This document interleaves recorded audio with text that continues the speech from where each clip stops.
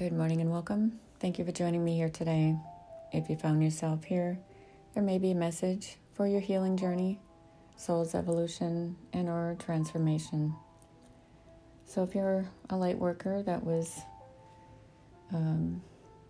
dealing with a lot of family members, relationships, co-workers, no matter what it is, with trauma and a lot of pain, just know that it sometimes can be a lonely growth process, but purposely trust, be in gratitude, and be in service and peace. Find your balance without judgment. The acceptance you'll find versus regrets are important. Forgiveness and surrender to the fear. Let it all go. And if you can timeline back and unpack your life, just write a story. Each day, maybe you release some of the stories that you remember. Or maybe you don't want to, and that's why you're releasing them. So if you've been with somebody that has a lot of addictions and abusive tendencies, and definitely a lot of us light workers that are here doing good things, maybe we chose professions that touch people's lives and change their lives. Not the ones maybe we set out to do, but what we found ourselves in. Why? Because there's always a plan.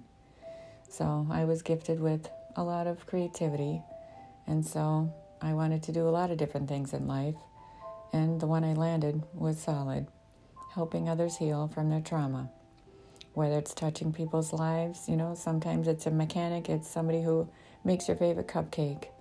Maybe it's a florist, and maybe it's your favorite hairdresser and or mechanic. We have to keep the wheels on the road steady, right? Make sure you appreciate them. Why? Because your angel's behind the chair. And I touched a lot of people's lives being a teacher, an educator, and at the highest level I was privileged to work with some of the finest hairdressers, the Harvard of hair. And I learned a lot along the way. And behind the chair, I heard everybody's story. Touching their shoulders, giving them a scalp treatment, shampooing their hair, I could tap into their energy. And of course, we're all great therapists behind the chair. And as teachers, your students come with a big shit show a lot of times.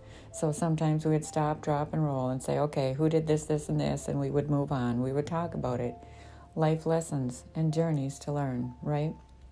So remember, no matter where you are, if you're on the up and up, in your passion, in your purpose, you can touch people's lives.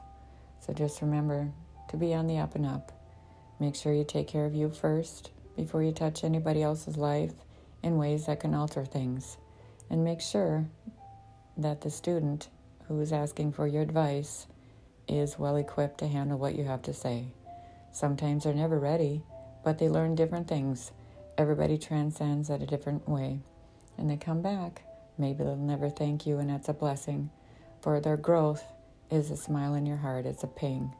And some people will take longer than others to transcend. But be in gratitude for your gifts, knowing that you mattered, because you can tell their life is better. So just remember, have patience with yourself. And if you share your own story and you've walked the walk, they know you're in your truth. Helping others is important, but taking care of yourself is equally important. So take care of you because you matter.